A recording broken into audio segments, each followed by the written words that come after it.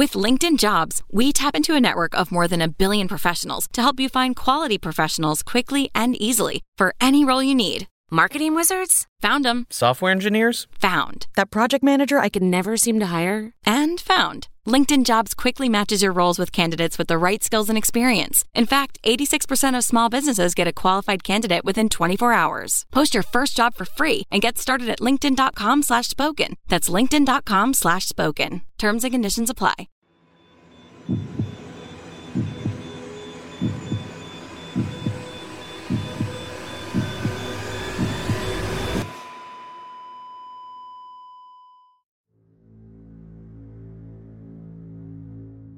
So, 1 week ago, I received an email from SoundCloud, an important notice regarding a violation.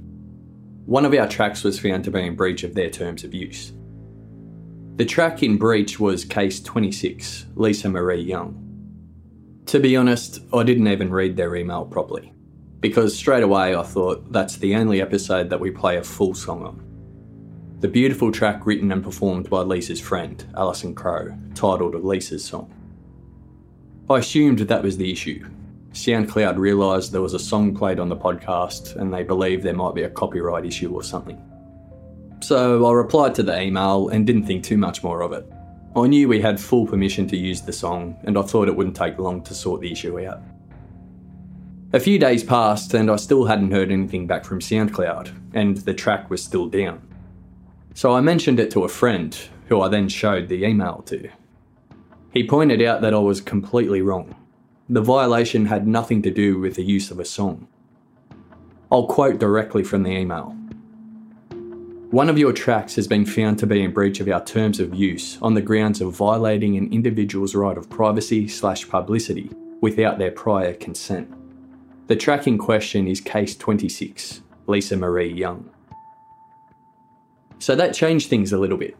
If I had actually read the email properly to begin with, I would have realised earlier. So I got in contact with SoundCloud again, requesting more information. What individual was making this complaint? What are the specifics of the complaint? Give me some more information, SoundCloud. Something. It didn't make any sense to me at all. All the information from that episode was found online, so it had to be publicly available already. Otherwise I wouldn't have found it. I still haven't heard anything back from SoundCloud at all. So then I woke up this morning to find out that complaints had also been made to Stitcher and iTunes. However, as they don't host the actual files, the complainant was directed to where we host. The complaint was then forwarded on to me. The complaint says, quote, "They do not have my permission to use my name in the audio file and to publicly announce my name along with my birth date. It is illegal to do what they did, to list my birthday, name and city and my charges, which are not public information." The complaint came from a person who gave the name Chris.